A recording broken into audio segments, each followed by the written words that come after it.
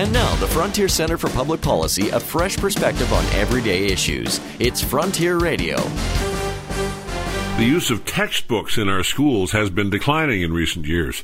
Many so-called progressive teachers argue textbooks are a waste of money because all of their content is available online at the click of a mouse. These same educators argue that textbooks are full of biased and outdated information. But in fact, the quality of online information varies widely. Websites are a hit-and-miss collection of good and bad sources, while a well-written textbook can still organize the most important information in a way that most students can easily understand. Quality textbooks are subject to extensive review by experts in the field and representatives of various interest groups. This process weeds out mistakes and misrepresentations.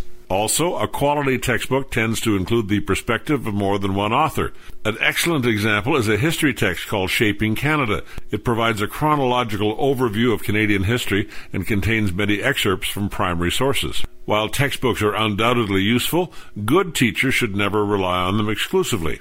Additional resources help to ensure that students learn more than what is simply written in a prescribed text. It's definitely too soon to consign textbooks to the recycling bin.